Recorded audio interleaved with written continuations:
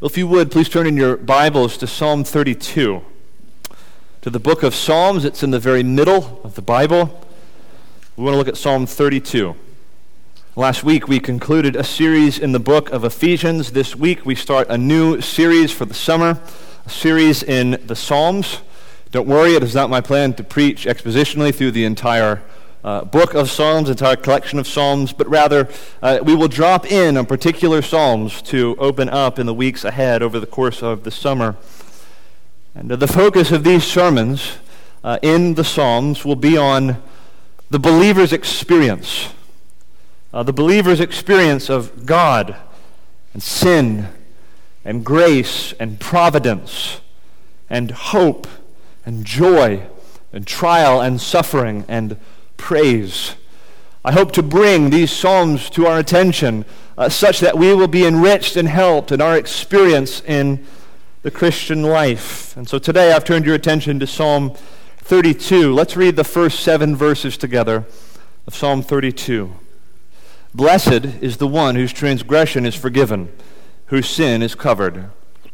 Blessed is the man against whom the Lord counts no iniquity, and in whose spirit there is no deceit. For when I kept silent, my bones wasted away through my groaning all the day long. For day and night your hand was heavy upon me. My strength was dried up, as by the heat of summer. Selah. I acknowledged my sin to you, and I did not cover my iniquity. I said, I will confess my transgressions to the Lord, and you forgave the iniquity of my sin. Selah. Therefore let everyone who is godly offer prayer to you at a time when you may be found. Surely in the rush of great waters they shall not reach him. You are a hiding place for me. You preserve me from trouble. You surround me with shouts of deliverance. Selah. Psalm 32 is a psalm of David, king of Israel. The context of Psalm 32 is the same context as that of Psalm 51, which is perhaps, if you've been in the way for some time, is a more familiar psalm to you. Both Psalms, Psalm 32, Psalm 51, have as their background what was perhaps the ugliest episode in the life of King David. David had committed adultery, and he had committed murder. And in the months that followed those two great sins, he sought to hide from God and to evade confessing his sin and acknowledging his sin to the Lord. Well, Psalm 51 in particular is about the confession of that sin. Psalm 32 is about the aftermath of that confession, that repentance on David's part. Psalm 32 speaks of the blessed man.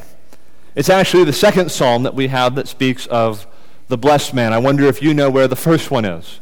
It's actually the first psalm that talks about the blessed man. And Psalm 1 talks about the blessing of walking in accordance with God's commands, walking in obedience to God's law and communion and fellowship with him. I'll just read the first few verses of Psalm chapter 1. Blessed is the man who walks not in the counsel of the wicked, nor stands in the way of sinners, nor sits in the seat of scoffers. But his delight is in the law of the Lord, and on his law he meditates day and night. He is like a tree planted by streams of water, that yields its fruit in its season, and its leaf does not wither. And all that he does, he prospers. Well, this is the blessed man of Psalm 1. It is that man who walks in obedience to God's law. And Psalm 1 is meant to be the blueprint of blessing for each and every believer.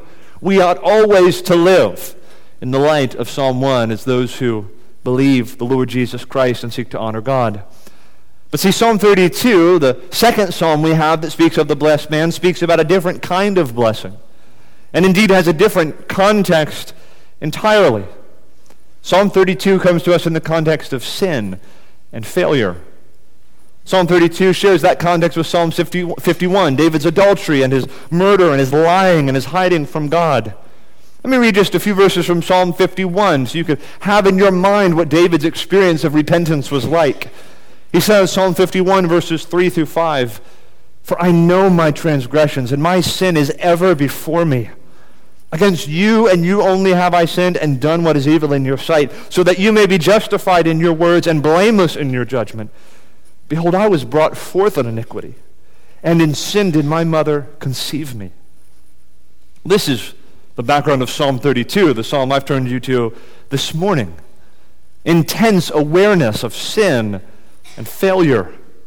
But still, this psalm is about blessing. It's about the blessed man. In Psalm 1, the blessed man is the man who walks in obedience to God's law. In Psalm 32, we see that the blessed man is the forgiven man. The blessed man is the man who, despite his sins and his disregard for God's law, has experienced full and free forgiveness from God. Psalm 32 is about the dynamics of sin overwhelming a man and of him being brought to repentance.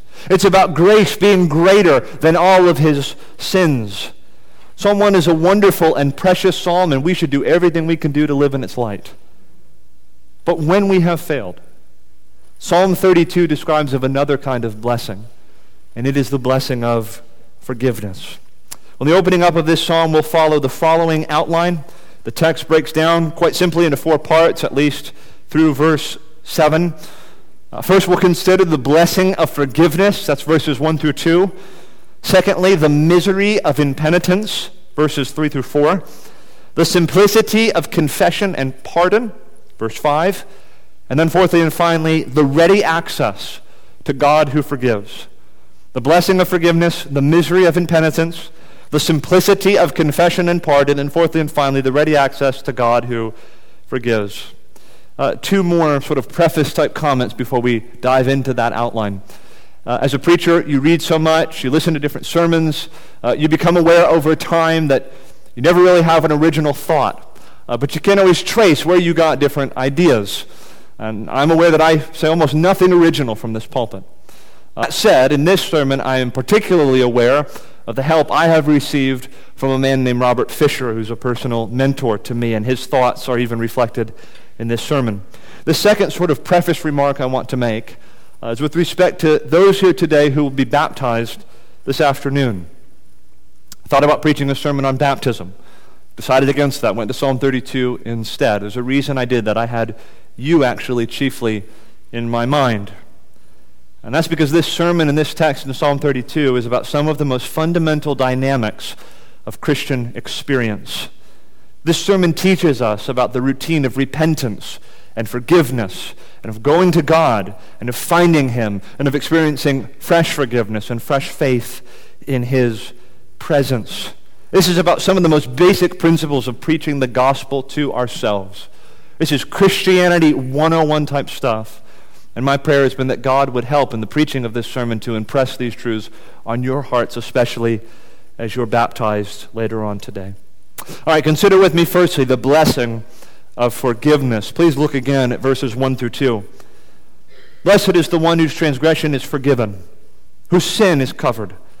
Blessed is the man against whom the Lord counts no iniquity, and in whose spirit there is no deceit. Now, it's easy when reading the Psalms to assume this is obviously different type literature than other portions in the Scripture. The Psalms are more poetic. They're often prayers to God. And it's easy to think in certain contexts that, well, David or the psalmist is just kind of heaping up phrases that are synonymous or poetic, and we're not to really meticulously look at the words in the same way we would, say, in an epistle of Paul or John or something like that. However, I don't think in this text David is just heaping up sort of repetitive phrases to get at the same idea. There's similarities between these phrases, and yet I think we're especially helped by looking carefully at the words that David chooses to use in verses 1 and 2. So in verse 1, first of all, David says, blessed is the one whose transgression is forgiven. His transgression is forgiven. What is transgression? Well, transgression is deliberately choosing to violate God's law. Don't have in your minds here like a mistake. David didn't make a mistake. He saw the standard. He knew what God required. He knew what was right. David didn't need to be educated or informed on the 10 Commandments. He's the king of Israel. He would have known that it was wrong to commit adultery and to steal and lust after another man's wife. He would have known that to murder another man was wrong. He would know that God hates lying and that God is a God of truth. He knew the standard. And yet in his passion, in his lust, in his sin, in his rebellion, he transgressed the law of God. This is one of the great forms of sin in our day. I believe it's the Westminster Shorter Catechism. In answer to the question, what is sin? Answers, sin is any lack of conformity unto or transgression of the law of God.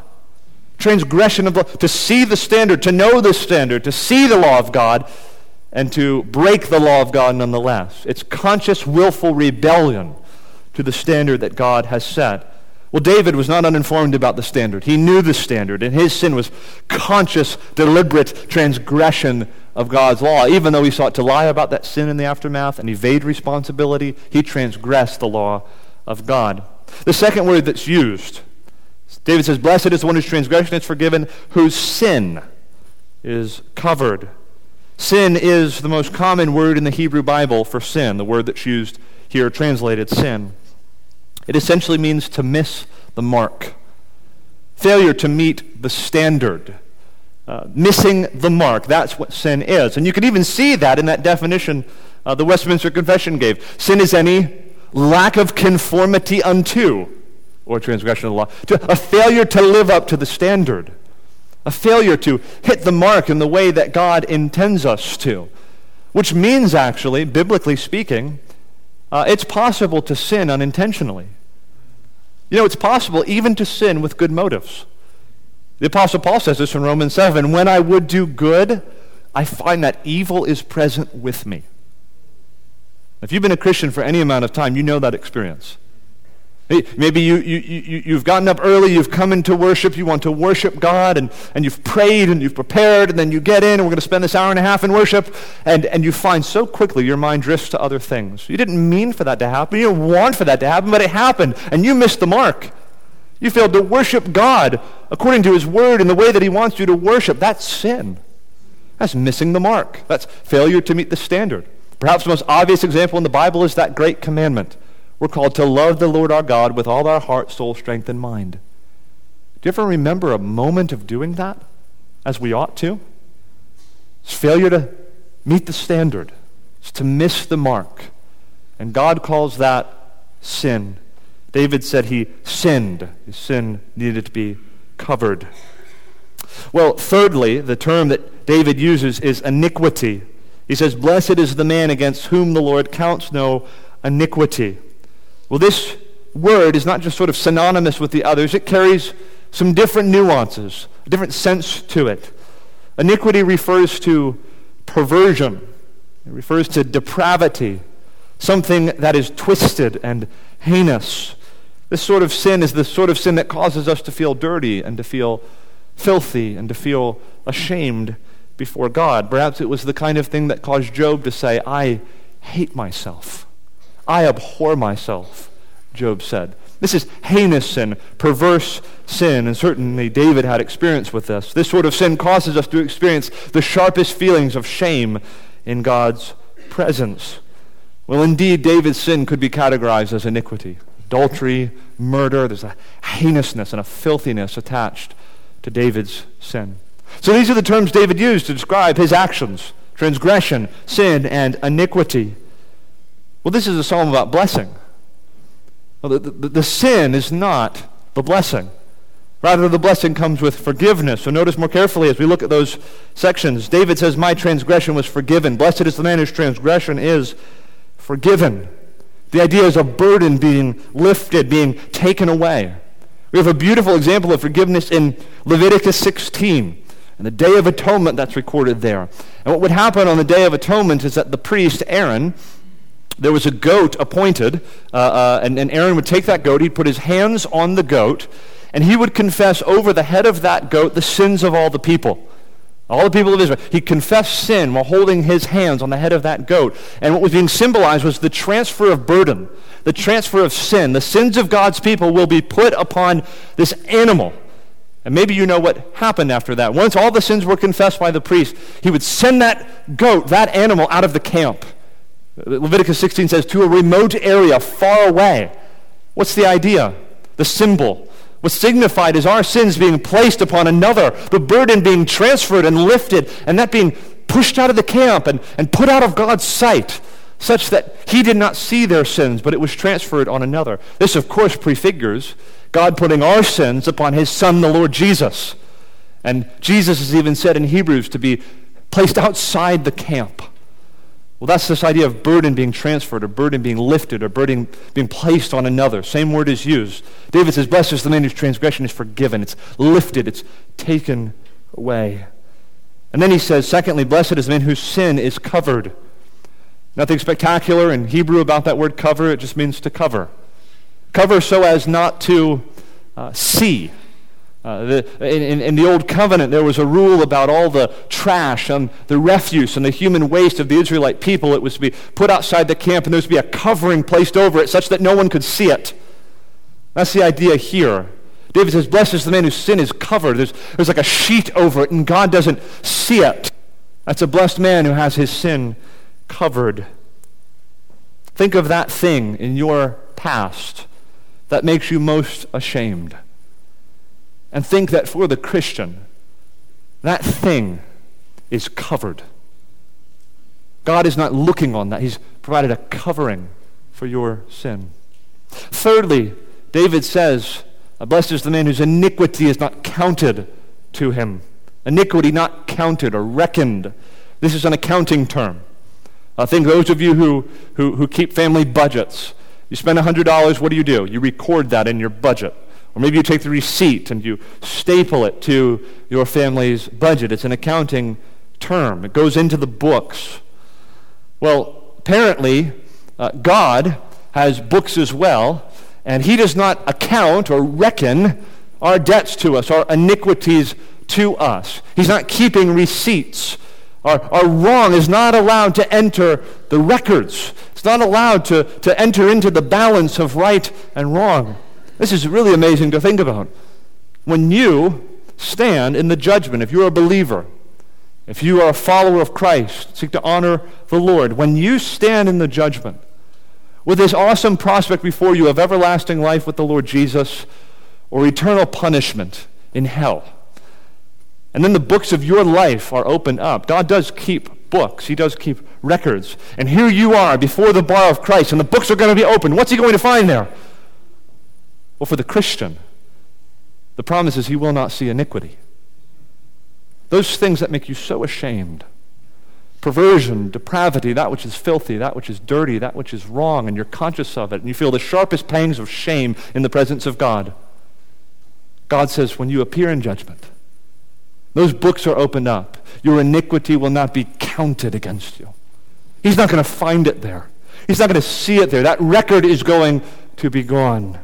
Blessed is the man whose iniquities are not recorded. Our very worst and most perverse thoughts and deeds, they're blotted out of the books. The final statement that's made is, blessed is the man in whose spirit there is no deceit. See, David, through this process of repentance, was actually changed. He was penitent. He was remorseful. He was repentant. This wasn't sort of just tacit, let me offer up a formulaic prayer. David himself was changed. His spirit was once full of deceit, and now that's different. I'm not going to lie to God. I'm not going to hide from God. Blessed is the man in whose spirit there is no deceit, who goes to God and repents and finds forgiveness from him. Friends, it's a horrible thing to be filled with deceit. To be in a place where you feel you have to lie about your sins to yourself or to others or to God. To hide your sins from your parents or from your husband or from your wife or from your pastor or from God himself. David says that blessing comes in the acknowledgement of our sin. That is the pathway to blessing. Well, now, secondly, please look with me at the misery of impenitence. We've seen the blessing of forgiveness. Now, secondly, the misery of impenitence. Verses 3 and 4. David writes, "For when I kept silent," which for David presumably was many months, "my bones wasted away through my groaning all day long. For day and night your hand was heavy upon me. My strength was dried up as by the heat of summer. Selah." Well, first notice here that apparently David's impenitence over these months led to emotional agony. To emotional agony. He groaned. I don't think we're supposed to imagine David wandering around the palace literally audibly groaning. I think this is internal groaning. It might have been the only thing he could see in hindsight. He might have gone about his regular responsibilities as king, but inside he was groaning. He was in emotional turmoil. He knew he had sinned against God, but day in and day out he sought to distract and to deflect, and it caused inner turmoil. Some of you know that experience. You can remember a time when you evaded repentance. You evaded acknowledging your sin before God, and you can remember in hindsight, I was broken up inside. There was emotional turmoil when I was impenitent, when I refused to go to God with my sin. But notice also his impenitence apparently led even to physical stress. It had an effect on his body. He says, my bones wasted away. My strength was dried up. It might be easy to dismiss this language as figurative, but some of you know what this is like. That an awareness of real guilt and a deceitful attempt to hide actually can have physical effects on a person, such that you're more stressed, you're more anxious, you're not able to sleep. It actually has physical effects when you're seeking to evade the presence of God himself. Well, then thirdly, David says even more than that. His impenitence caused God's hand to be heavy upon him. God's hand was upon David. Now, this is not meant to express sort of the encouragement that comes with the presence of God. If I say God's hand was with me, that's meant to convey encouragement and help, but that's not the idea. That's not the way this phrase is being used in this text. David says God's hand was heavy upon me. That is, that God's hand was against David. He was pressing David. He was bringing David low. He was backing David into a corner. This was God trying to bring David to a place of penitence and humiliation in the face of his sins. Now, having said that, as terrible and as agonizing as that must have been, to have God's hand against you and upon you, pressing you and bringing you to penitence, even this was an expression of God's grace to David. He didn't leave David. He stayed with David. He continued to influence David. He sought to convict David of his sin. Doesn't God say those whom he loves, he chastises, he disciplines? Even this was an expression of God's grace. He didn't say, well, you sinned, I'm gone, I'm out of here. No, he pressed David. You need to come low and to see your sins and stop evading and stop lying so that you might be able to come back to me and experience forgiveness. This was an expression of God's grace. Well, please notice thirdly now with me in verse 5, the simplicity of confession and pardon. The simplicity of confession and pardon. Look with me, if you will, at verse 5. I acknowledged my sin to you, and I did not cover my iniquity. I said, I will confess my transgression to the Lord, and you forgave the iniquity of my sin. It's sort of striking, isn't it? I mean, I'm sure we don't get all of the information, all that went on in David's experience. It's not all here in verse 5. But he summarizes it quite simply. I acknowledge my sin to you. Confession is actually very simple. David said, I stopped hiding. I stopped deceiving. I stopped shrinking away in darkness. I came into the light and I acknowledged my sin to God. And David wants us to know that this was a self-conscious choice he made. Like eventually he came to himself. He had to speak to himself. He said, I'm going to stop this. I'm going to go to the Lord. I'm going to come clean. I'm going to confess my sins to the Lord. I'm going to stop this. And I'm going to acknowledge my sin to God. Listen, the decision was simple. The decision to repent, to confess sin, need not be complicated. It's actually quite simple, according to verse 5. Now, the process that led to David's repentance was certainly long and complex, but the repentance wasn't. The process that led to David's repentance took months, and there were all the accompanying expressions of pride and evasion and deceit and being broken down. But once he was broken down, repentance and confession of sin was actually quite simple. He acknowledged his sin to God. He confessed his transgression. Now, by saying it was simple, I don't mean that it was easy. It was simple, but it wasn't easy, of course. This meant David had to confront himself. He had to see himself for what he really was, a murderer and an adulterer and a transgressor of God's law. It meant he had to agree with God's indictment against him. And that wasn't easy. But once David came to himself and he saw himself as a sinner, confession and repentance was simple and immediate. He could go to God, and God's response was equally simple. He forgives him. It's almost comical how simple this is. I repented. I confessed my sin. I said, I will acknowledge my sin. And you forgave my iniquity. So simple. So plain. The consequences of David's sin were worked out over hard years, but the forgiveness was immediate. It was freely granted. David could not evade the consequences. There were certainly consequences to his sin. Maybe you know what it's like to sin and to live through the consequences of sin, but the forgiveness was simple and immediate and freely granted. Well, some of our sins may be of such a nature that it takes many hard years for the consequences to be worked out. But despite the nature of our sin, pardon from God is immediate, and it is full, and it is gracious.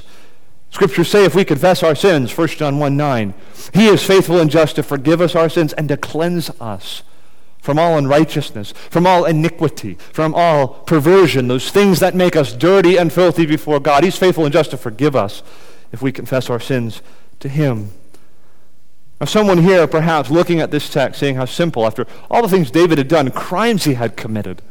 He had murdered a man. He had committed adultery. He had lied. Can't be this easy. He'd just be forgiven like that and just get off scot-free? Something must have been done. There must be some great work. There must be some price that has to be paid. And you're exactly right. Because someone did do the work. Someone did pay the price. This is how grace and forgiveness is possible. God sent His Son, the Lord Jesus, into the world to go to the cross and suffer the wrath of God. And the penalty that was due towards sinners like David and like you and like me, God sent His Son into the world, and this great work had to be accomplished, and a great price had to be paid. And it's because that great price has been paid that forgiveness now is simple. Forgiveness is free. Forgiveness is available to all those who come to the Lord Jesus in repentance and faith. God has made a way such that if we come to Him in humble, sincere, open-faced confession, He freely receives. He freely and graciously forgives because of what Christ has done. Forgiveness is simple, and repentance is simple. Perhaps in sincerity, you've come to Christ in repentance, but you still say, I don't really feel forgiven. Well, listen, there comes a point where it doesn't really matter how you feel. That's when we have to trust God's Word. His Word tells us that if we go to Him with our sins and confess our sins to Him, He's faithful and just to forgive us. David said, I acknowledge my sin, stopped hiding, I came clean, and the promise is that God will forgive iniquity. It really doesn't matter how you feel. It's a matter of trusting God's Word. His infallible, inerrant, unshakable, unbreakable Word says to those who come to Him in repentance and faith, they are forgiven. Once you repent simply and honestly, we're not to doubt that God forgives us. To do so would be an affront to the Lord Jesus Himself, who suffered and bled in our place. The immediacy and the simplicity of forgiveness of sins is meant to magnify the cross work of the Lord Jesus Christ. The fact that it's so simple, so immediate, so free, so full is meant to magnify what Christ has done in our place. And when we doubt that God forgives us, it's an affront to the Lord Jesus Himself, who bled for the forgiveness of the sins of His people. Well, now please notice with me, fourthly and finally, we've considered the blessing of forgiveness, the misery of impenitence, the simplicity of confession and pardon. Fourthly and finally, the ready access to God who forgives. The ready access to God who forgives. Look with me at verse 6. Therefore, let everyone who is godly offer prayer to you at a time when you may be found. Surely in the rush of great waters they shall not reach him. Well, David goes on in this psalm to enumerate lessons he has learned about repentance and forgiveness through this experience. I just want to focus on this one. Believers, the godly, have ready access to the God who forgives. David says, therefore, that is based on what I believe and what I have experienced in my own sin. I'm saying this, therefore, everyone who's godly should go to God expecting ready access and free forgiveness. There's a few things to notice here in the language. First of all, David is chiefly concerned with the godly. He's not primarily thinking about those outside of Christ, those who are unbelievers. He's talking about godly people. Godly people who, like him, have failed. Godly people who, like him, have sinned, maybe not to the same degree, but they find themselves in the same predicament as David. David says, please don't do what I did. Don't hide from God. I discovered that God is ready to forgive. If I would just come clean and acknowledge my sin to him, he will forgive my iniquity, and And David is looking now on the people of Israel, and he's saying, go to God. Go to God. Don't be like me. I was stubborn. I evaded. I hid from God. But see, we have ready access to God, and you can go to him anytime. He has a concern for the godly who, like David, have fallen into sin. He's not talking primarily about non-believers. He's talking to believers who have fallen and feel like they can't find their way back. He's talking to people like himself who at one point lived in Psalm 1, but they drifted away from it. And David said, Psalm 32 is your pathway back to God. Listen, friends, you can start over. You really can restart in the Christian life. Maybe you look back on this last year and you say, as a follower of Christ, I have not been the sort of Psalm 1 Christian I ought to be. I've not delighted in God's law in the way that I should. I'm aware of so many sins, so much failure. I've not been the disciple I ought to have been. I've not honored God the way that I ought to. This is your pathway back. You can restart. You can go to God and confess your sins, and he will forgive your iniquity, and he will restore you, and he will draw you into full communion and fellowship with him afresh. You can always restart, friends. Go back to God, and Psalm 32 is your pathway back to him, your pathway back to blessing. But notice also, David seems to assume ready access to God. He says, therefore, let everyone who is godly offer prayer to you at a time when you may be found. David has acknowledged his sin to God. He has confessed openly, and he has had his transgression forgiven, his sin covered, his iniquity no longer counted against him. He has experienced forgiveness from God, blessing from God through fresh pardon. And now he turns to his fellow believers and says, all of you can expect this sort of access to God. All of you can expect this sort of treatment from God. The way is made wide for you to come to him in repentance and faith and to believe afresh upon him. He calls you into the light, and there he promises you forgiveness. God is always ready to receive sinners who come to him. He is willing to receive his sons and daughters who have failed miserably and to restore them. He's always willing to restore his people and to bring them back into fresh communion with himself. And so David says, you have access. Come to God. Don't be like I was. Don't hide. Come into the light. Acknowledge your sin to God and let forgiveness from God break forth in your heart like a rush of waters. Come to him. Come into the light. Go to God. Go to God. The lanes are clear. There is ready access to him. Go to God. And the third thing we should notice from verse 6 is that David commends promptness and even a sense of urgency in our repentance. For he says, verse 6, let everyone who is godly offer prayer to you at a time when you may be found. Now, David does not exactly develop this idea of the time when you may be found. I don't think he's arguing, well, there's a short period, and if you miss that period or you miss your appointment with God, he can't be found. I don't think that's exactly the idea, but nonetheless, David wants to draw our attention to the fact that God can be found today. He can be found now. Go to him at a time when he can be found. Confess your sin to him. There's an immediacy to this. There's a promptness to this, urgency to this. Do not delay. Are you aware of your sin? Are you aware of your failure? Well, go to God now. He can be found. And you could have full and free forgiveness in his presence. Don't delay. Run to him and enjoy a restored fellowship with him now. Well, in conclusion, there's just two things I wish to say as we wrap up this morning. I want to say something specifically to you who are being baptized today. So this has application for every Christian person here.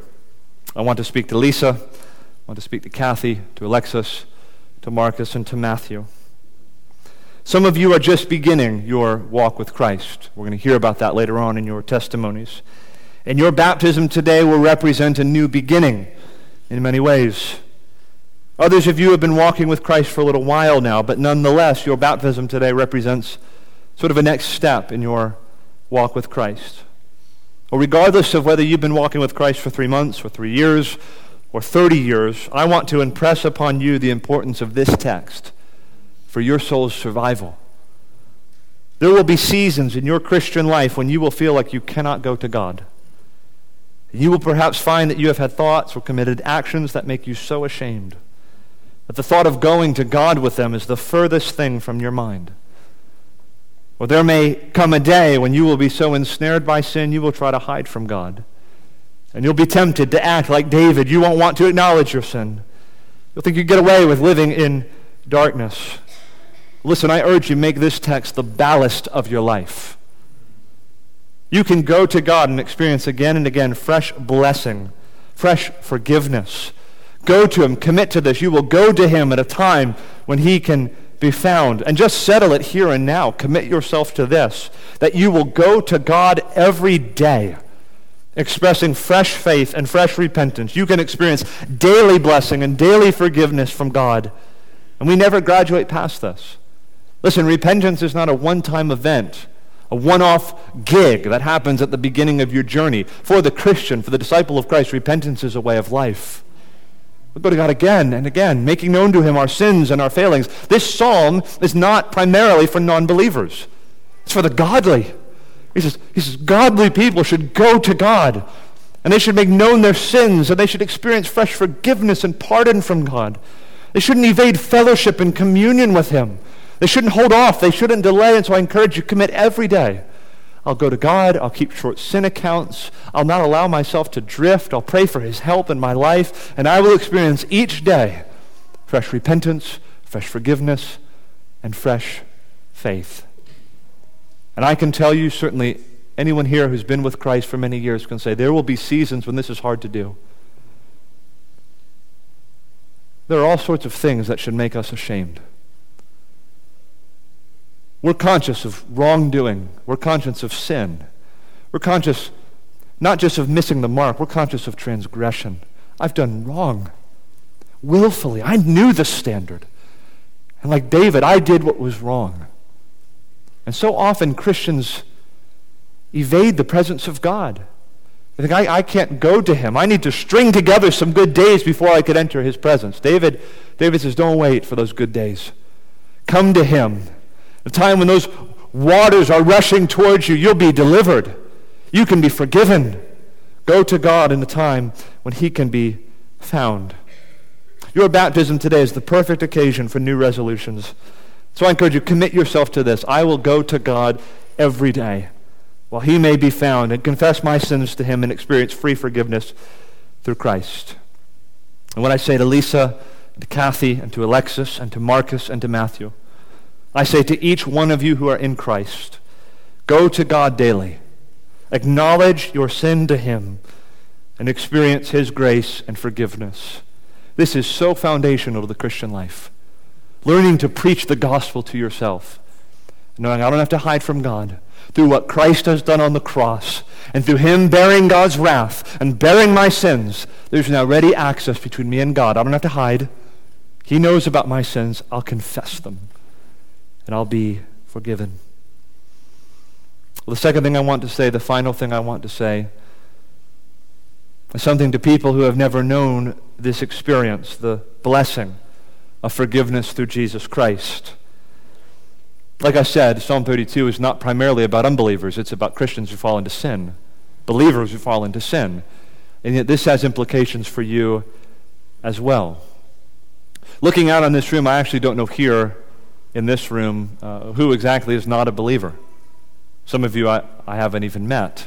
There's some children here and young people. I actually don't know where you stand presently. I know some of you to be Christians, but there's some here. I actually don't know if you would profess Christ or not. Well, if you're here and you're not a Christian, you are a sinner, just like we who are in Christ are sinners. And there exists really only one difference between you and us. Just one singular difference. And that is that we have had our sins forgiven. It's not that we're better than you. It's not that we have cleaned our act up and have now made ourselves more presentable. There's only one difference between the believer and the unbeliever. The believer has had his or her sins forgiven. That's the only difference. Through the Lord Jesus, we have received pardon for our sins and have been brought near to God. And if we can be forgiven, you can be forgiven.